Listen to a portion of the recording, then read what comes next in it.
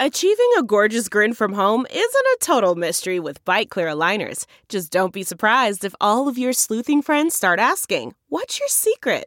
Begin by ordering your at-home impression kit today for only $14.95. Bite Clear aligners are doctor-directed and delivered to your door.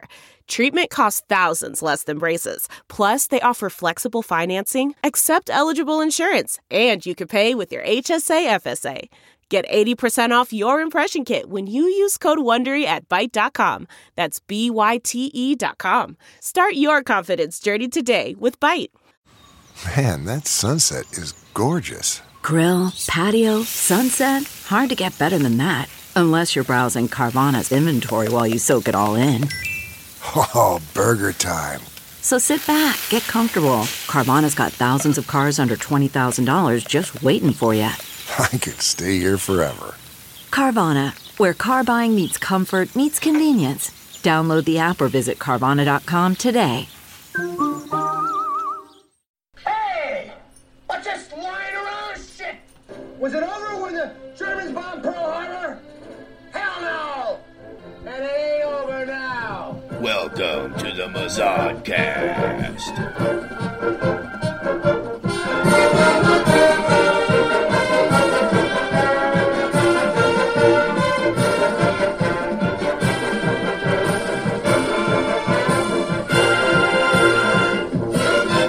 Howdy, Tiger fans, and welcome to the Mizzou-cast, the only Tiger football podcast on the web, at least as far as we know. My name is Brendan Anthony. I'm your host, and with me is Colin Anthony, 4-year Director of Player Personnel for the Tampa Bay Buccaneers. Welcome, Colin. Nice to be here, thanks. And not with us today is Brian Goers, who's a regular co-host, but he came down with a torn labia, so he won't be in this week. So what is the Mizzou-cast? It's much like what you might hear on TV or radio, a football analysis, except that since we're a podcast, we're not censored, so we can say basically whatever we want, much like you would talking about sports around the bar or around your barbecue grill at home, unlike the unnatural television talking heads you see all the time on ESPN. So, for example, Colin, ask me what I thought about Andrew Baggett's kicking this week. Brendan, what did you think about Andrew Baggett's kicking this week? Good question. Thanks for asking. I thought he kicked like dog shit, Colin. Dog shit. See? I enjoy that word. Yeah, I got to say it's dog actually shit. 2 words. Yeah, it's true. You can say dog on the radio. So what we're going to be doing today is we're going to have a few segments. We're going to talk about this week's game against South Dakota State. Missouri beat the Jackrabbits of South Dakota State. I'll tell you the one thing I like about the football championship series. The nicknames are a little nicer. I love my Tigers, but there are 3 friggin' Tigers in this SEC alone. It's a little tired. Yeah, their names are a little bit more like you would find in like minor league baseball teams, like the Mudcats. Well, we're playing the Toledo Rockets next week, and the Rockets, I got to say, are a little bit more intimidating than the Jackrabbits, but I'm kind of a fan. We'll get to that. Okay, so anyway, let's get to the game. Missouri beat the Jackrabbits 38-18. It was not a wonderful performance, but it was a win, and we'll take it. You know, it was week 1, and we knew that there were going to be a lot of challenges for the Tigers because they've lost a lot of talent on both sides of the ball. But they got off to a really hot start. There was the first drive of the game. Matty Mock connected with Darius White in the end zone and did it again in the second drive. Yeah, based on the first quarter, you would have thought, well, this game's going to be 85-7. That's right, and the only reason the 7 was because of a defensive slip-up where the first play from scrimmage, the Jackrabbits ran for 73 yards for a touchdown. Well, it was a slip-up as much. I mean, they basically fucked up the snap. The only reason that ball didn't go flying into the backfield for Mizzou to recover and score a touchdown on is the running back happened to be right there. Shithouse luck, catches it off the front of his helmet and runs it 75 yards.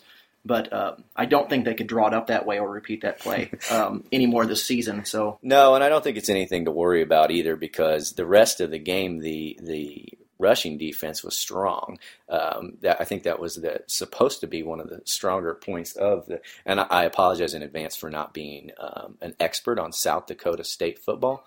Nor am I. Well, I didn't want you to admit it, but so we don't have in the house a South Dakota State football expert. But anyway, I don't think there's such a thing. Okay. Go ahead. The running game was supposed to be one of their strengths, and other than that big slip up at the beginning of the game, we held them. My big concern was Missouri's secondary. We lost 3 of our 4 starters in the secondary, and we've got freshmen and sophomores replacing them, and they seem to be exposed a little bit. Yeah, they're.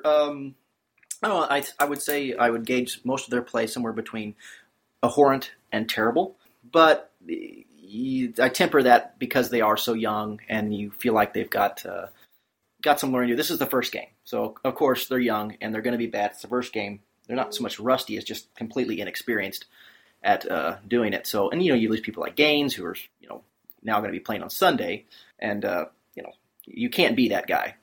Yeah, and as a sophomore. And it is week 1 for these kids, so I'm always glad to get these sort of bumps out of the way in a game against South Dakota State, unlike some of our other conference opponents who really went into the action hot and heavy. So I've got a question for you. So Matty Mock throws 2 touchdowns to White, and is White going to be something special this year? Or was that complete anomaly, flash in the pan? He happens to catch the first 2 touchdowns of the season. It looks awesome. You're like, well, who the fuck needs DGB? We've got this guy, Darius White. Is that something we should be excited about? Well, and honestly, I don't think Darius White is as good at smoking pot as Dorial Green Beckham was. Well, few are. Yeah, I mean, he was one of our finest in that regard. But the problem with White that I see is that he only shows up. Well, this isn't so much a problem. Only shows up to catch touchdowns. His number did not get called the rest of the game after that second long TD catch. Did not have a single other catch. And he's a senior, and of those guys, he's got some of the fewest receptions. When they went to him, he looked really good. But I don't know. I think time will tell on that. Matty Mock is going to have to find out who his go-to guys are. I think what we're really going to see is probably Jimmy Hunt and Bud Sasser be the go-to guys. But there's a number of younger players who could step up. White could be one of those, and I hope he is, because we need more options.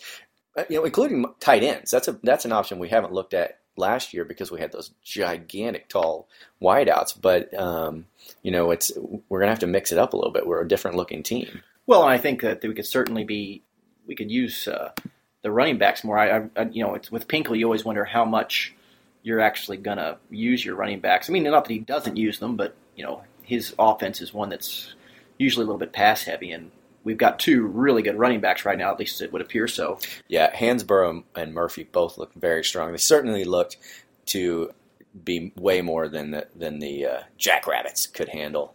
But back to where we kind of left off after the first quarter boom of points. It was 21-7 at the end of the quarter, and then Missouri went ice cold in the second quarter and well into the third. It was really disconcerting to see the offense sputter against what you would think would be inferior talent.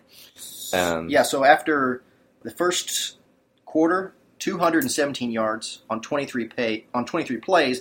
The rest of the game, 176 yards on 37 plays. Yeah, and I would be willing to bet that a good portion of those yards that came after the first quarter came in the fourth quarter, because that's when Missouri seemed to finally wake up again. They really got saved after the Jackrabbits came within 21-18. Marcus Murphy returning a kick 100 yards for a touchdown. He's really fast, by the way. I just want to add that. Yeah, that's good analysis. You're not going to get that kind of analysis on either ESPN or the SEC network. I thank you for it. He's really, really fast. Mm-hmm. Marcus Murphy, 6 yards per carry. Russell Hansborough, 6.3 yards per carry. I couldn't live with that. Mm-hmm. And then, Murphy also, he lines up a wide receiver, and he's our special teams guy as well. He's really versatile. We're going to lean really heavy on him this year. So Murphy had the run back for a touchdown. I want to tell you a story. It's a story about a scandal, broken relationships, gossip, rumors, money, corporate rivalry, and a broom. A performance-enhancing broom. My name is John Cullen. I'm a comedian, podcaster, and for 20 years, I was a semi-professional curler. And I want to tell you the story about how a single broom almost imploded the 500-year-old sport of curling. We felt like we were bringing a knife to a gunfight. It's the story of a superstar and his fall from grace. I was being dragged through the mud. It's the story of 2 brother entrepreneurs with a dream. I said, that's great news. It's a story of intrigue. I still don't understand why we want to keep his name secret. The full story has never been told, so I'm going to tell it. Broomgate. how a broom almost killed curling. It was a year I'd like to forget. To listen to Broomgate, search for Broomgate in your favorite podcast app. That's all one word, Broomgate. We're driven by the search for better. But when it comes to hiring, the best way to search for a candidate isn't to search at all. Don't search. Match with Indeed. Leveraging over 140 million qualifications and preferences every day, Indeed's matching engine is constantly learning from your preferences. So the more you use Indeed, the better it gets. And listeners of this show will get a $75 sponsored job credit to get your jobs more visibility at Indeed.com/match. Just go to Indeed.com/match right now and support our show by saying you heard about Indeed on this podcast. Indeed.com/match. Terms and conditions apply. Need to hire? You need Indeed. Tacked on another one to make it 38, or let's see, yeah, we tacked on another one and then got the late field goal by Baggett. That's something we didn't talk about. Andrew Baggett. He's a Baggett of shit.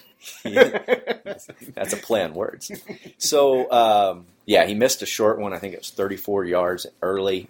Very reminiscent of the overtime for the South Carolina game, where we all learned to hate Baggett. And the thing is, the kid has got the leg. He can boot it, and when he's on kickoffs, he does. He'll routinely kick it into the back of the end zone. He's just a head case. Yeah. So that's that's more keen analysis. Mm-hmm. Well, that's how I feel about Baggett. That's technical talk. So he missed a second one. That was a 50-yarder, maybe. I think it was 50 yards. Now, I'd read in the paper where that wasn't. They said, the second kick, you can't really fault him for that one. It was a long one.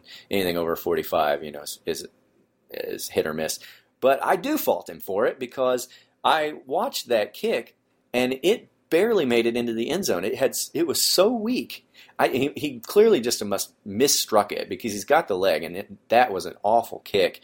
And it didn't matter that it was 50 yards. He kicked it at this wrong. level. I mean, you really just these guys, if it's not over 35 yards, fuck that. It's the SEC. It's Division I college football. I mean, I'm not saying everybody should be nailing 50-yard kicks, but just be like, don't worry about that. Well, I'm going to worry about it. Yeah. The field goal. Well, and as we saw last year, the kicking game, a lot of times their games come down to it. And I'll be honest, I didn't play high school football. I don't know where these kickers come from, if they're often soccer players or where we recruit them. But there must be not that much talent in the country available because, I feel like we'd replace Baggett if we had our hands on some guy. And, Well, what was it? Which team was it that pulled some kid out of the stands and literally he kicked for him the rest of the year? Was it Texas Tech a couple years ago? It was literally kicked at some halftime event, and it was that Texas Tech's old coach. What was his name? He was such a weirdo and strange guy. And Bud Cockslobber? No, he's coaching like a Washington or something now. God damn, Texas Tech had this super offense with Crabtree when he was still playing. Anyway. You're asking a lot of questions I don't know the answer to. So I'm sure listeners will. But anyway, they literally pulled a kid out of the stands, and he became their kicker. So I think that's kind of answers the question of, is there a lot of talent? It's like, fuck no, there's not. There's probably a soccer player in every high school in the nation that can kick better than Baggett, at least from what he's shown so far. Yeah, and so, kind of sum up the game, the highs and lows of it. Murphy and Hansborough, I think, were the definite pluses for the Tigers. They looked very strong. They routinely broke off 15, 20-yard runs. Murphy, of course, had the run back for a touchdown. I think the offensive line, for the most part, looked good, or at least early in the first half and into the second half. There were a couple of passing plays where Mock had all day to throw the ball. They're not going to get that kind of time against some of our better opponents, but it was good to see. On the negative side, I think secondary was poor. I don't think it's too much of a negative. We knew that the wide receiving core wasn't going to be as strong or as experienced as last year, but drop balls, no go-to guy. Mock didn't have a ton of passing yards other than the big plays. So I wouldn't call those negatives so much as just things we knew we needed to work on going in, and they displayed themselves in week one. I'm not sold on Mock yet. I mean, he had a really nice audition for a young quarterback last year when Franklin went out, and then he threw 3 touchdowns for the game, but he ultimately he threw for less than 200 yards. And boy, the second and third quarter where the Tigers' offense in general just disappeared. That's what worried me. And like I said, I'm chalking it up to jitters, first game jitters, because God, you cannot disappear for 2 quarters in the SEC and expect to win a lot of football games. Now, I read one sports writer talking about Baggett saying, he got a couple misses out of his system, thank goodness, early on. It's like, I hope those are out of his system. I hope that's not an indication of things to come. Yeah, there's no guarantee that's out of his system. That could just be, how things go. So I got a question for you regarding Mock. Do you think, comparing him to James Franklin last year, who's going to land the most high-quality college trim? Franklin. Well, Mock's got a stupid beard right now. I really feel like that's going to hurt him in the trim department. Yeah, he looks like an really tiny offensive lineman right now with his stupid beard. Yeah.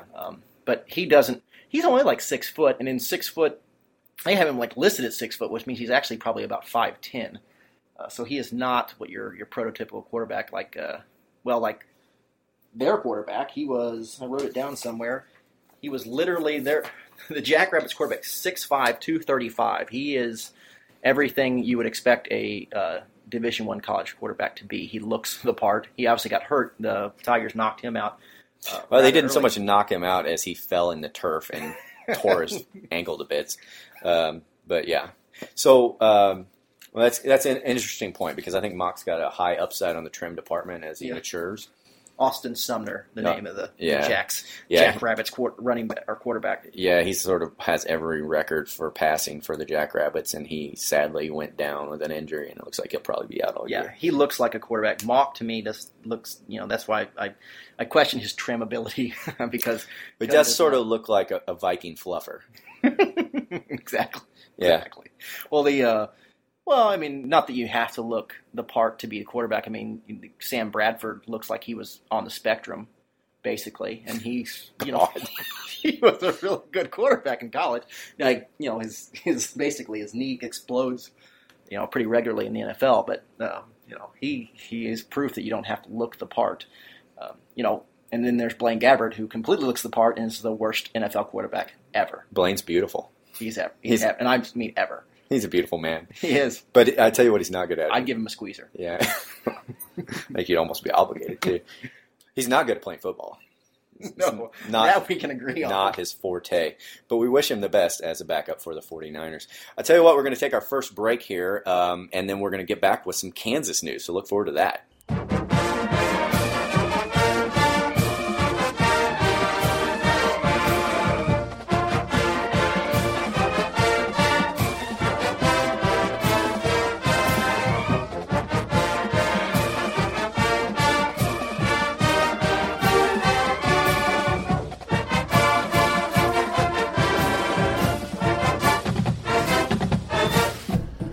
Fuck Kansas. And we're back, and we're coming to you now with a segment we like to call Fuck Kansas. It's my favorite segment. Fuck Kansas. So what we're going to do here, we're going to just read you some news that goes on in the state of Kansas. Typical news, just happens with amongst their populace, the kind of things, just to give you a taste of what our neighbors to the west are up to. So our first story, I'm going to read to you. It is out of the KMTV out of Omaha. It's a story about a naked Kansas man raises eyebrows but not attention of the police. There's a man walking around Topeka, Kansas, totally nude, but police say he's not breaking the law. Some folks have been upset. Topeka resident Natasha Shamblin says she couldn't believe her eyes when she saw the man. I realized he was butt naked. So anyway, the problem is that there is no ordinance in Topeka that says it's illegal to run around naked. And is it really all that rare to see somebody just walking around naked in Topeka? I've never been to Topeka, thank Christ. Well, I think what you usually come across is definitely someone who's not wearing shoes or a shirt. Yeah. But I think the pants is maybe what made it newsworthy. Maybe this was shocking because most of the time when you see somebody naked or scantily clad in Kansas, they're fucking some sort of farm animal, perhaps. Right. And so you're taken aback by the fact that, whoa, this guy's naked, and he's not penetrating an animal. Right. And, I think a lot of times even in that situation, the pants will be around the ankles. So I'll give you that. Sure, it's not entirely naked, but yeah. So that's something that happened in the last week in Kansas, and I think if any Kansas listeners out there, you won't be surprised to hear it. Next story I want to bring to you is you have something to add? No, I'm good. Go ahead. 2 weeks ago, Kansas man accidentally shot in the backside in his own backyard. Andale, Kansas, which I'm sure is a lovely town. Kansas authorities say a man has been hospitalized after being shot in the backside by a group of men firing at a tree stump with long-distance rifles.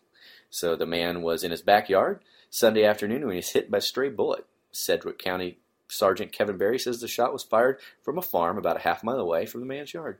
5 men ages 18 to 20 were shooting without any form of backstop at men a at tree 18 stump. to 20 is someone considered a man at 18 to 20? I know the law considers you a man, but definitely in Kansas, I think the marrying age is 13 to 14. Yeah, you don't want to catch any older. You don't want to get some spinster at 19. No, definitely not. And certainly they stop going to school generally at about 12 or 13 as well. So, I think it definitely 18 to 20, you've reached maturity. And I think the lifespan's about 40 to 50 years. I feel like living in Kansas, you're as likely to have been shot as if you lived in like the southern side of Chicago. There's these gangbangers and stuff who probably all have at least one bullet wound scar, but I feel like in Kansas they've probably a comparable rate. Well, I think the big difference is in Kansas a lot of the gun-related accident or injuries are self-inflicted. Well, who wouldn't want to put a gun in their mouth if they lived in Kansas? Well, I'm not necessarily. I don't mean intentionally. Granted, I think probably you'd be more likely to do that. But I think it's a lot of gun cleaning ends up with bullet in foot, showing child how to use your new semi-automatic weapon. We see how that works out. Yeah, almost makes you think it's not a good idea. I think that's sort of the Kansas activity you're going to see. But the third and final story I want to bring up in this segment is the one that intrigued me the most. It was about a man, and this is from the Washington Post. This got outside of the local news. A man from Kansas, viewing a crying child on an episode of Game of Thrones, was reminded that he had left his own baby in a hot car. So, way to go, Game of Thrones saved a life. Yeah, that's the good show. Yeah, and I'm looking at a picture of the guy, and sadly, it looks a little like Matty Mock. He does, because he's got the stupid beard. Yeah, but he does look like he has had. I don't know. He probably was one of those kids who stopped going to school at age 12 or 13. Yeah. He's wearing a wife beater. I only would like to mention that. So he avoided his child dying by watching Game of Thrones because I guess he was so eager to see Khaleesi that he left the kid in the car. Yeah, and so that's kind of a good story, kind of uplifting story to leave you on because the kid was saved. Yeah, I feel good about it. I think typically maybe in episodes to come we might actually involve some Kansas football in our Kansas news. No, wait a minute. Fuck Kansas. Kansas football. They do have a program. No, they have a basketball team. What do you think about I know, but Brendan, but you really, even though you watch a lot of college football, I really feel like even as bad as Kansas football is, it does exist. So, but in fact, you do know that Kansas football exists, and they did play this week, which is part of the reason we didn't bring it up. Led by the giant, fat, blowhard sack of air, Charlie Weiss, and his. What is his record now, Brendan? I think you looked that up. Since he took over Kansas, he is now. This is his third year, and it says he's 4-20. That's 4-20. That's not bad. Yeah, no. I think it's the 4 is the losses. Ooh. Or no, wins. Sorry, yeah. Oh, yeah. No, that's not good. No, that's not good at all. But a little fun fact for you, hearkening back to our talk about South Dakota State. South Dakota State, since 2010, has more wins against the Big 12 than Kansas, who is in the Big 12. You know what? That's crazy on two levels. That one, Kansas has lost that much, and two, that a team that's, South Dakota State, how many Big 12 teams were they fucking playing over the past? I mean, it's not like they're in the Big 12. How is that even possible? Well, I think you clearly Kansas has won 4 games in total in the last 2 years. So, assuming those were preseason games, I guess did South Dakota play State play Kansas and pick up some wins that way, probably? Well, that would be the easiest way to pick up a Big 12 win, surely. I don't know. We'll have to look into it. But harkening back to that South Dakota State game, we were talking in the break about Colin had mentioned Texas Tech coach who pulled a guy out for kicking. And he reminded I didn't know who he was talking about, but then he said, fat piece of shit. And that spurred my memory. Mike Leach. It was Mike Leach, who's now head coach at Washington State. Yeah, I knew he went out west. Yeah, was like considered a really good coach for a while, and then kind of and got a bunch of controversial shit. I don't know. And I got a little project for you listeners. I'd like you to go Google Mike Leach and Vince Gill, and I think you're going to find they might have been separated at birth. But anyway, we're going to take another break, and then we're going to get back to you, and we're going to get a little preview into the upcoming Toledo-Mizzou game on the road, first road game of the season. Talk to you in a bit.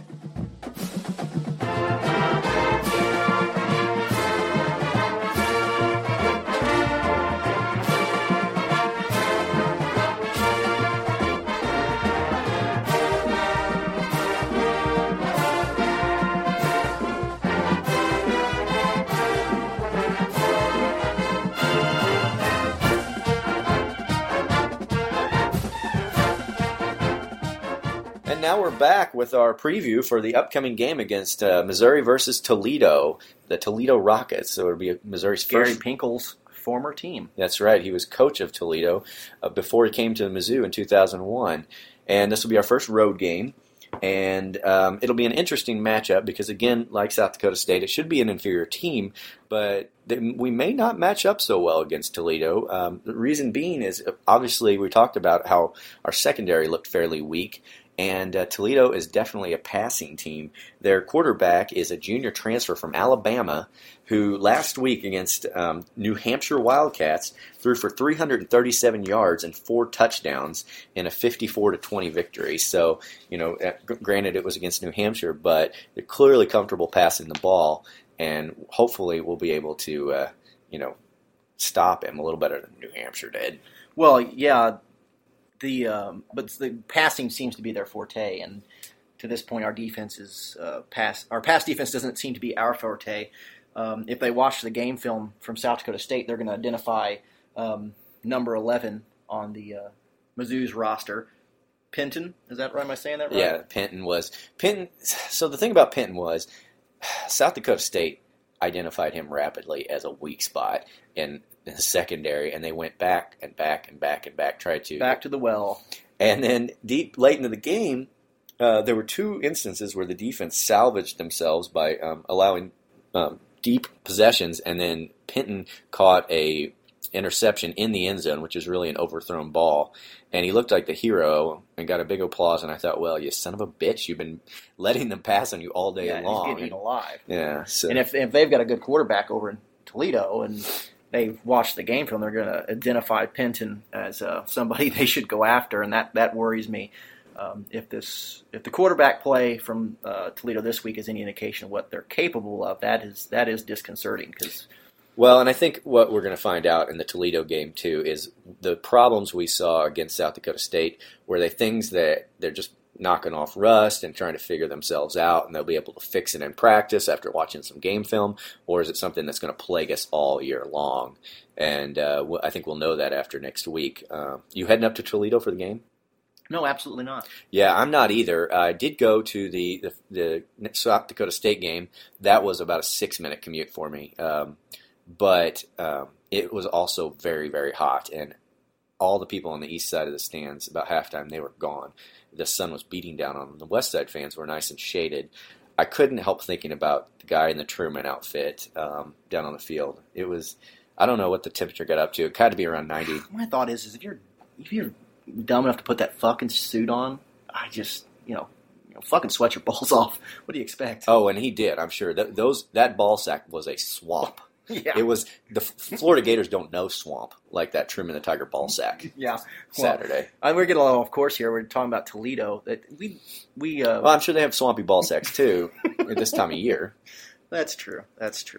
But so, in your research on Toledo, do they have any running game whatsoever? I feel like Even they have a good running game that I'm not super worried about it because that's one thing the Tigers were. Their run defense was stout. Oh yeah, so I mean I've got the feeling some of these numbers were pretty inflated against New Hampshire, but because I mentioned 337 yards passing, they had 660 total yards on the day, so they were running the ball. They were mixing it up. Yeah, I'm just less worried about us being giving up yards on the run. But they look like for a smaller school, an offense heavy team. Well, a lot of times when you get small schools, and that's pretty common that most of the talent goes to the offensive side of the ball. That's pretty well par for the course. Yeah, it's hard to tell what we're going to see because A, it's early in the season, and B, who knows what Toledo's going to bring, and we've only got one game from both teams. It's on the road too, so that's always It's good to play on the road against these small teams because we're going to have some tough road games this year. We're going to play at South Carolina. We're going to play at Texas A&M. We're going to play at Florida. Only really challenging opponent that we're bringing in here is Georgia. Everything else that's a tough game will be on the road. So. That kind of rolls us into our next segment where we talk about a little bit of around the SEC. You mentioned South Carolina, who we're going to have to play this year. I just have to say I fucking hate Steve Spurrier. Yeah, he doesn't have dumb eyes. He's got, I don't know what you call it, twitchy little piece of shit bastard cocksucker eyes. I mean, it's a little wordy, but I feel like it rolls off the tongue. I feel like that's okay. Yeah. No, he's just such a fucking horse's ass. He goes press conferences. I mean, South Carolina's a good football team, and I know it's just coach speak, but, to listen to him talk, fuck, they're the best team ever, always. And every time they lose, he seems to be so ready with a fucking excuse. And it's like most of the time coaches aren't so, they can internalize it and we lost this game and we fucked up and, there's Spurrier's a lot of that. We beat ourselves kind of shit and just refusing to give credit to anyone, always. Let's talk about Gary Pinkel a little bit as far as press conferences go. Pinkel's a great coach. He's the record holder for Mizzou. Talking to the press, not his strong suit. No, I feel like he's just so stoic all the time, and I just want to slap him on the back or hand him a beer and say, "Calm down, Gary. It's all good. It's good. You're helming a pretty successful program right now, and that's when as a coach, there's talk about a career with highs and lows. I mean, he's on a high right now. Enjoy it."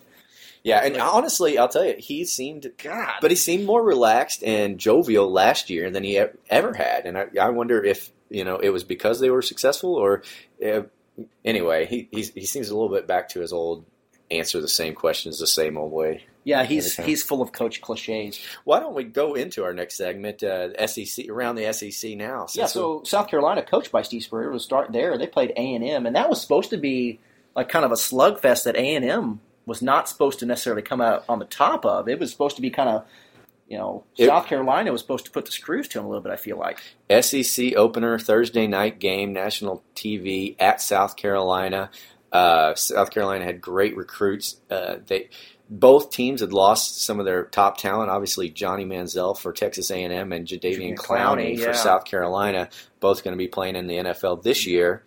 But both having strong teams. But looking at what the teams did last year, how recruiting went, everyone going into this game thought South Carolina was the better team. Well, who knew that Johnny Manziel's backup was better than Johnny Manziel? And maybe that's an overstatement, but I don't know. It was a coming out party. Yeah. There wasn't a single A&M fan in the stands that night who wasn't fully tumescent watching their new quarterback go to town on South Carolina's pass defense. And it never stopped. It was an absolute rout.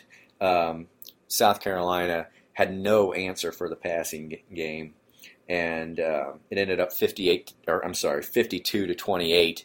And the game was never in doubt, and it had to be just absolutely silent at the end of the game. As far as, like I said, South Carolina, I don't have anything against South Carolina, but I hate Steve Spurrier so much.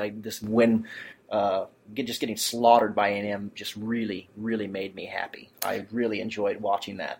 A couple of things I felt the same way. I mean, obviously the game we had set last year against South Carolina where we lost, partially due to Connor Shaw, partially due to Andrew Baggett. Fuck that guy. And obviously we have a mutual hatred for Steve Spurrier. May he rot to hell. I hope he dies of gonorrhea. I hope basically he gets mouth cancer and dies. And you know what? That'll be in my prayers. Good, so, good. What's their next game? Well, let's see. Let's talk about the Georgia Clemson game. The reason I want to talk about that, we're so lucky to be playing South Dakota State when you talk about Georgia and Clemson having Lockhorns in week 1. Yeah, that's what I was talking about earlier. Is that we have a lot of things to work out, and these other teams are going right after it. I'm interested in this game because the ACC, obviously, Florida State won the national championship last year.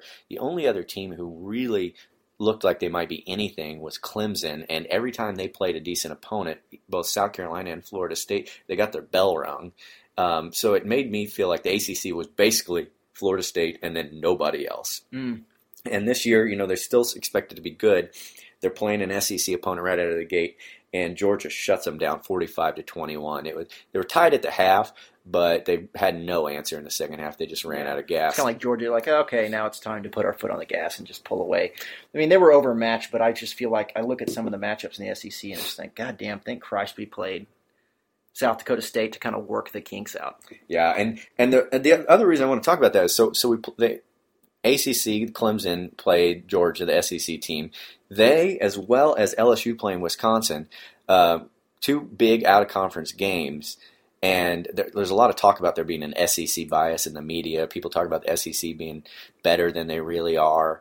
Here are two teams from major conferences coming into the SEC in week 1 and coming out with a loss. And so get their shit kicked in. So until these other conference teams come in and win in against an SEC opponent, I don't think there's really an argument. I think that's pure sour grapes. I just really like these, just like you get sick of hearing about, people who are really good. I think people are sick of hearing about the SEC, so they maybe want to chalk up the SEC's success and reputation to it's just all hype. But it's like really the SEC has backed it up, and I think when the Mizzou moved to the SEC, there was part of me that was really excited because it was the SEC, and I believed it to be the superior conference in the nation. But at the same time, I thought, holy shit, we are walking into hornet's nest because it's the fucking SEC, and these guys play for keeps. As to steal an action movie cliche. Yeah, that's a nice piece of bullshit talk. Yeah, it is. I want to go back 1 second back to the A&M game because there's something that really needs to be nipped in the bud. Kenny Hill, the young quarterback who's now at the helm for A&M, who's just going to be an absolute stud, I think. People are starting to call him, it looks like online, Kenny Football. And Jesus, that's the most uncreative thing ever. Oh, God. I mean, we had to endure Johnny Football and his lack of succeeding for so long. And now if this becomes a Kenny Football situation, I might flip and root for South Carolina over Texas A&M in the future. Wow. Yeah, but that's a strong Bold statement. Talk. Yeah, I know. So I'm going to switch over to that LSU-Wisconsin game I mentioned earlier. That one was a barn burner, and LSU was down late and had 21 unanswered points to come back and win the game versus Wisconsin 28-24. And I believe Wisconsin is a good team. I do too. And so Les Miles, he strikes me as the dumbest cocksucker on the planet. He has dumb eyes. Well, obviously, but I mean, I remember watching LSU a handful of years ago and watching a game and just questioning every decision he made, going, this guy doesn't know a fucking thing about football. And then he just continuously wins.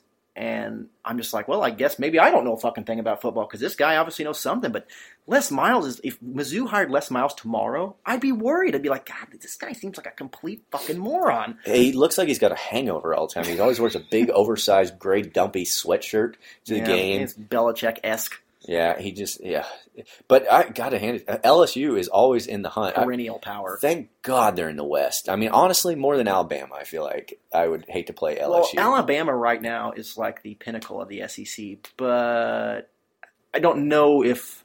Well, I shouldn't say that. I mean, they've basically been really good since Saban showed up, but I feel like LSU has been more consistent for a longer period of time if you don't go back to the Barrett Bryant days and shit like that. But either way, I don't want to fuck with either one of them particularly. No, but let's talk about Alabama.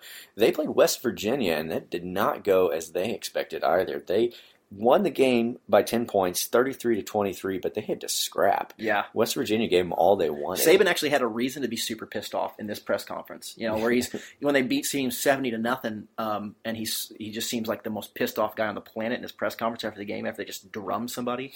He legitimately had a reason to be, hacked off after this game. Here's what I do not understand about Alabama. They every year get 5-star recruits, top recruits in the nation, everybody in the country who can choose any place they want to play football. Alabama's in their short list. They should win the national title every year. But they're in the hunt every year, granted. But you would think a team as put together as Alabama versus a West Virginia who has had a good program but does not get the kind of recruits that Alabama does. Why doesn't this team win every game 60-10? I don't know. I mean, that may be. I'm just asking a lot, but I know, but I mean, we've had this conversation about the NFL draft. I don't understand. You would think that the advantages of being in Alabama, you would rarely lose unless you played another team of that caliber, like an Ohio State or Michigan or LSU, Georgia, those types of teams. But here they are, first game of the season, and they're getting spooked by West Virginia. I think there's certainly a chance that being Alabama, you're like, we're really fucking good. And so West Virginia comes in, and maybe there's a little bit of overlooking them. Yeah. Oh, well. Yeah. So in some of the teams on here, we've got Kentucky versus UT Martin. Honestly, I don't give two shits about that game. Kentucky won 59-14, which tells me Kentucky might, they're not a terrible. Of the terrible teams, they're not that terrible. No. Certainly compared to Vanderbilt. Let's talk about Vanderbilt. Yeah. Vanderbilt football, my passion. So they lost, like us, they lost to James Franklin last year. Unlike us, it wasn't their quarterback, it was their head coach who went to Penn State. And you think, okay, well, he did great things for that program, which doesn't have a lot of success in their history. But surely they're not going to fall off too much in the first year after him. Holy Christ, they got beat by Temple. They got beat 37-7. Yeah. Jay Cutler's not coming back, and neither is James Franklin. It's not looking good, Vandy. It's a good thing they're smart because their degree, as far as degrees go within the SEC, is I mean, you're the real winner if you've gone to Vanderbilt when it comes to the diploma. But Alabama, I don't think I think reading is an optional requirement for graduation.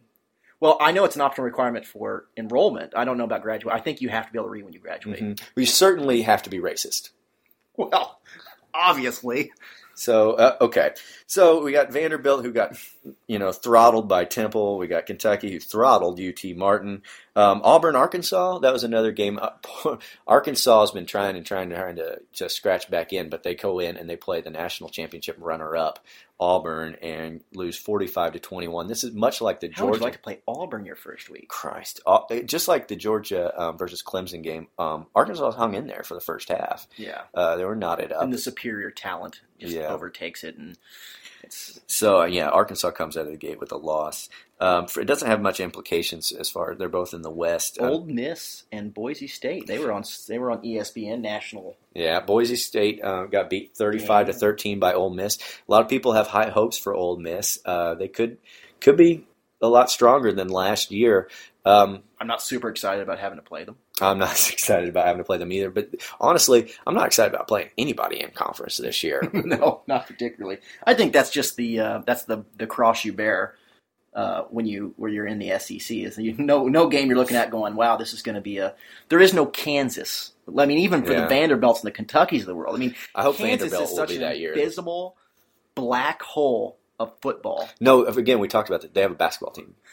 Brennan, I swear to you, they do have a football team, and it is abysmal black hole of football, and you don't get that. Like when we're in the Big 12, like, it's Kansas week, so let's sleepwalk through this game. Or bye week. Yeah, it's Iowa State, so let's sleepwalk through this game. Ugh. Even the Vandies and the Kentuckys, you State don't want to go to sleep. Turd of the week. Yeah, good Lord. They got their bells rung by North Dakota State. Something like that. Anyway, back to the SEC. We only have one other game that we didn't mention, which is another who gives a shitter. Tennessee versus Utah State. That was a 38-7 drubbing of the Utah State, so they're going to go back to drink their milk. Yeah, going to go back to drink their milk and try so hard not to masturbate ever. Yeah. Keep their hands off themselves. They want to maintain purity. It must be an awful life to live. It really must be. I mean, I've masturbated twice since we started this podcast. And I don't think I haven't noticed. This keyboard is a mess. So the last game, the game that wasn't, Florida versus Idaho. So the fans sat around for 3.5 hours for this one to get underway, but lightning was in the area. I think for Idaho, they've really got to chalk this up as a victory. Like, thank Christ. I think it's probably the best possible outcome for them. Yeah, absolutely. So, if you'd have told that coach is going to be leaving Gainesville with not a loss. Yeah, no doubt he'd been like, I'll take it. Yeah. I'll take it. But you know what? Honestly, as much as we joke, Florida was a train wreck last year. They were an absolute dumpster fire. And I don't know what Idaho is. I'm sure awful, but I'm really curious this year about Florida, and are they going to right the ship? Because if they don't, that coach is dead. And I'm not just talking about fire. They probably will literally murder him. It's possible. They've been known to. They have alligators. They have actual alligators. Yeah, they sure do. Muschamp. Yeah, he's on the bubble for sure.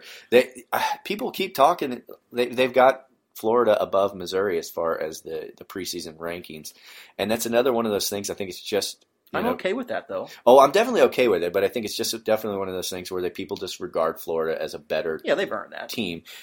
But honestly, like, have we lost so much and have they gained so much that it's really going to – we kicked the hell out of them. And I'll remind you, Matty Mock was the starting quarterback in that game. It was when James Franklin was hurt, and he's the one that ripped him a new one. And that's also the game where Michael Sam sacked the quarterback 3 times and sort of – came out to the world. Well, he came out to the world later, but he was shown to be in a big time SEC football all American caliber football player. He showed up. Anyway, that's what's going on in the SEC last week. We'll fill you in next week after the games get going. Then I can't wait till conference play. Well, it's not true. I can wait till conference play. We're going to go to South Carolina, and it could be a scary game. Although they're licking their wounds now after playing A&M. Yeah. That's actually I don't want them to be coming off of a butt raping like A&M gave them when we have to play them. Though I don't want to have to deal with the them being basically like that wounded animal. They'll have a couple weeks to take their violence out on somebody else. But I hope so. But let's take our final break, and then we're going to come back with a little check-in on Tigers in the NFL.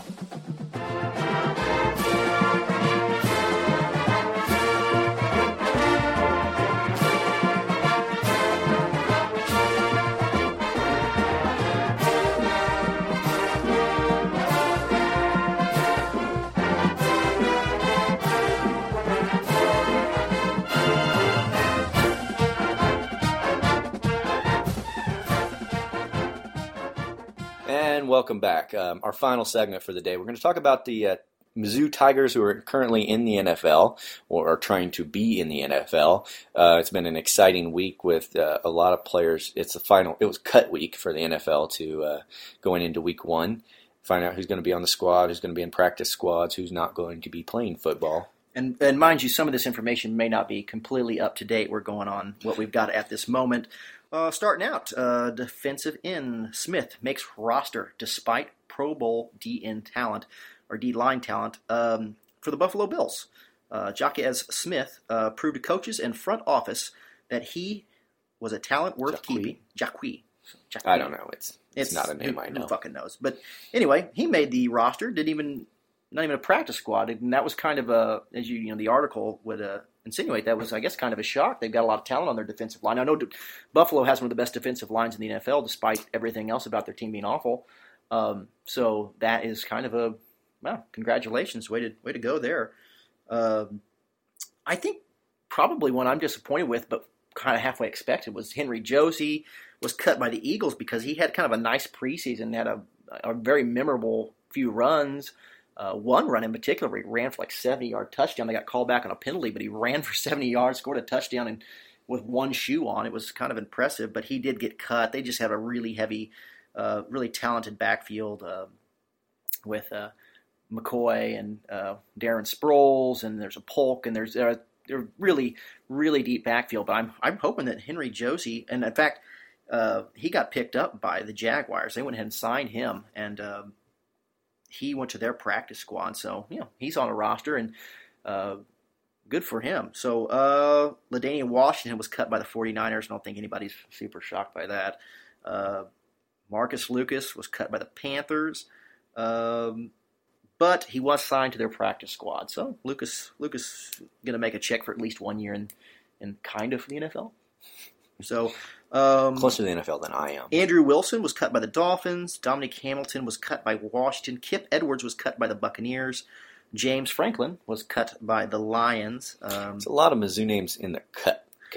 Well, Chase Coughlin, here's a name from a few years back. Kaufman, yeah, he's was cut by the Titans. I really feel like his only contribution in the NFL was being on Hard Knocks when the Bengals were on, and just the coaches just reaming him for being a complete shitbag. He didn't love to block. No, he sure didn't. God, he was such a good tight end for the Tigers. I really thought he'd be good in the NFL. I thought, here's a big receiving tight end any team could use, and he was just did dick. He was a horse. Yeah, you just never know in the NFL. So, but I mean, you haven't mentioned two of the top stories. Yeah, I'm burying the lead here a little bit, and that is first. I think with Aldon Smith suspended for 9 games. One of the more successful football players Mizzou's ever put out. Violating personal conduct policy again. This guy cannot stop driving drunk and just smoking weed and being a complete fucking idiot, basically. Yeah. God, what a disappointment he is. So let's talk about discipline for a second. This is a little off track. Who's our? Was it Ray Rice? Who are we talking about that recently was? Yeah, Ray Rice. Two games for smacking around his old lady. But so after Ray Rice did that, the NFL revisited their 6 games and then out. Their new policy for domestic disturbances. Yeah. So first offense 6 games. Second offense. Fucking banned. You're out. And do not hit your old lady. Am I incorrect? And there was already a player who has been McDonald for the 49ers. Yeah, he has been charged. And his Sweetikins that he was beaten on is pregnant, allegedly. Oh, gosh. She was pregnant. And I think the NFL rule specifically mentions circumstances where you're hitting someone who is pregnant. So, I mean, they've thought this out. That's pretty specific. And let me just opine on this for a second, because maybe he thought he could be grandfathered in on that policy because the NFL has been one of the more permissive places to work in the United States for beating your girlfriend. Because I feel like if I were to beat like Chad Johnson, it was like a year or two ago when he was just getting out of the league, but basically it was his wife or soon-to-be ex-wife or something, headbutted her and stuff, and it just went away. It's amazing how permissive it has been. And I'm not going to say they encouraged it, but they certainly did not discourage this horrible behavior. And it continues now, even after they have probably the most strict punishment guidelines for any offense that you might have. 2 offenses, and you're out of the league permanently.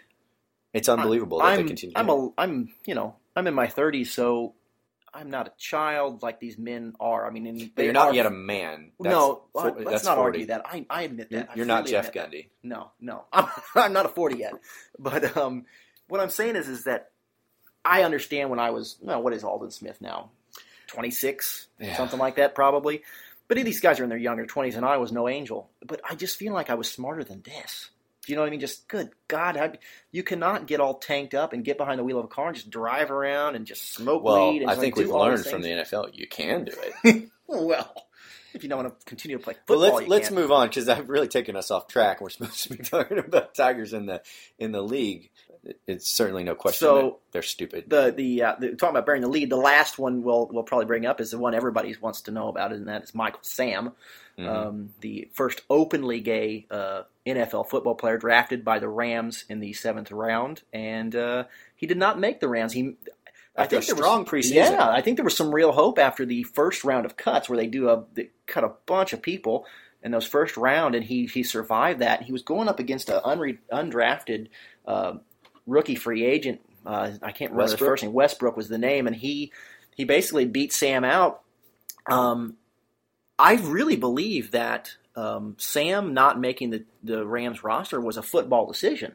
Oh yeah, but the fact that he has cleared waivers and is not landed on a single practice squad at this point is absolutely people just wanting to avoid the distraction. I don't think it's homophobia for the sake of homophobia. I don't think the people that go, I don't want a gay guy on my team. I think they're going, I don't want ESPN cameras in my locker room every 15 minutes talking to my third on the depth chart defensive end who only plays on special teams every fucking week of the season. Perhaps, but at the same time, I don't. I mean, there's so much. We were just talking about all the domestic violence. There's so many things that are quote unquote distractions in this league, and I think it's a cop out.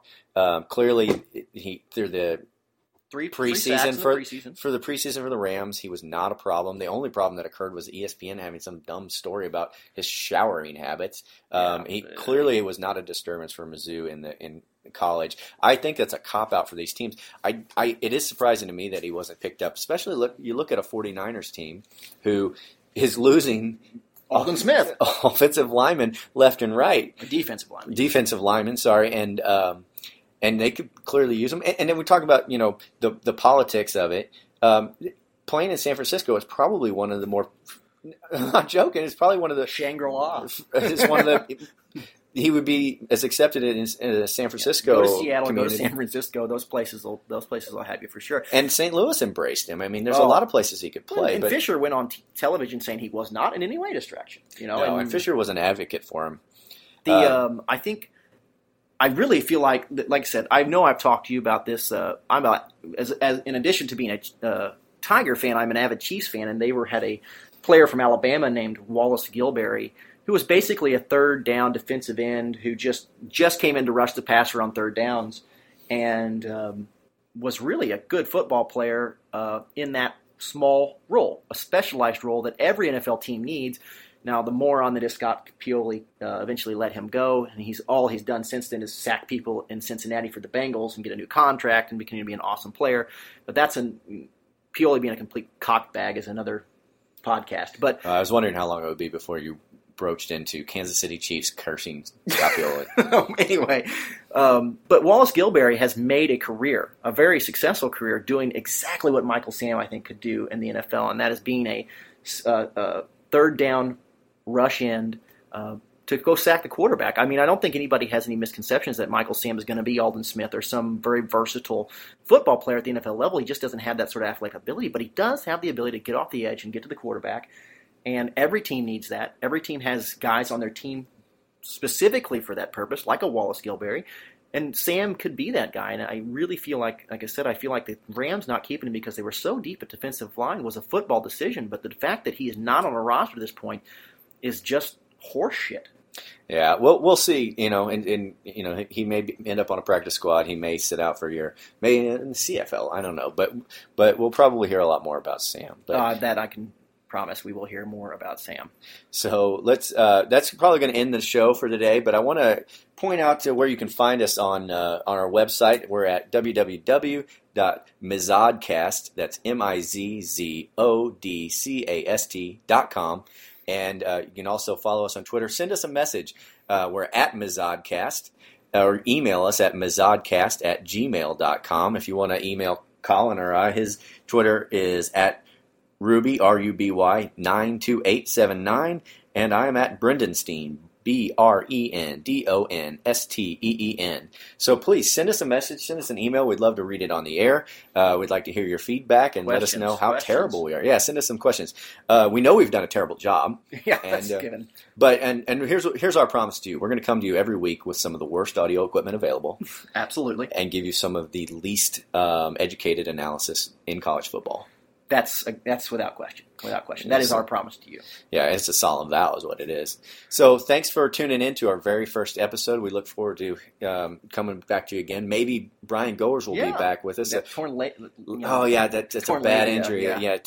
Usually you're out 3 to 6 weeks with that, but hopefully he's a gamer and he can limp in. Yeah. And so maybe we'll hear a little out of him.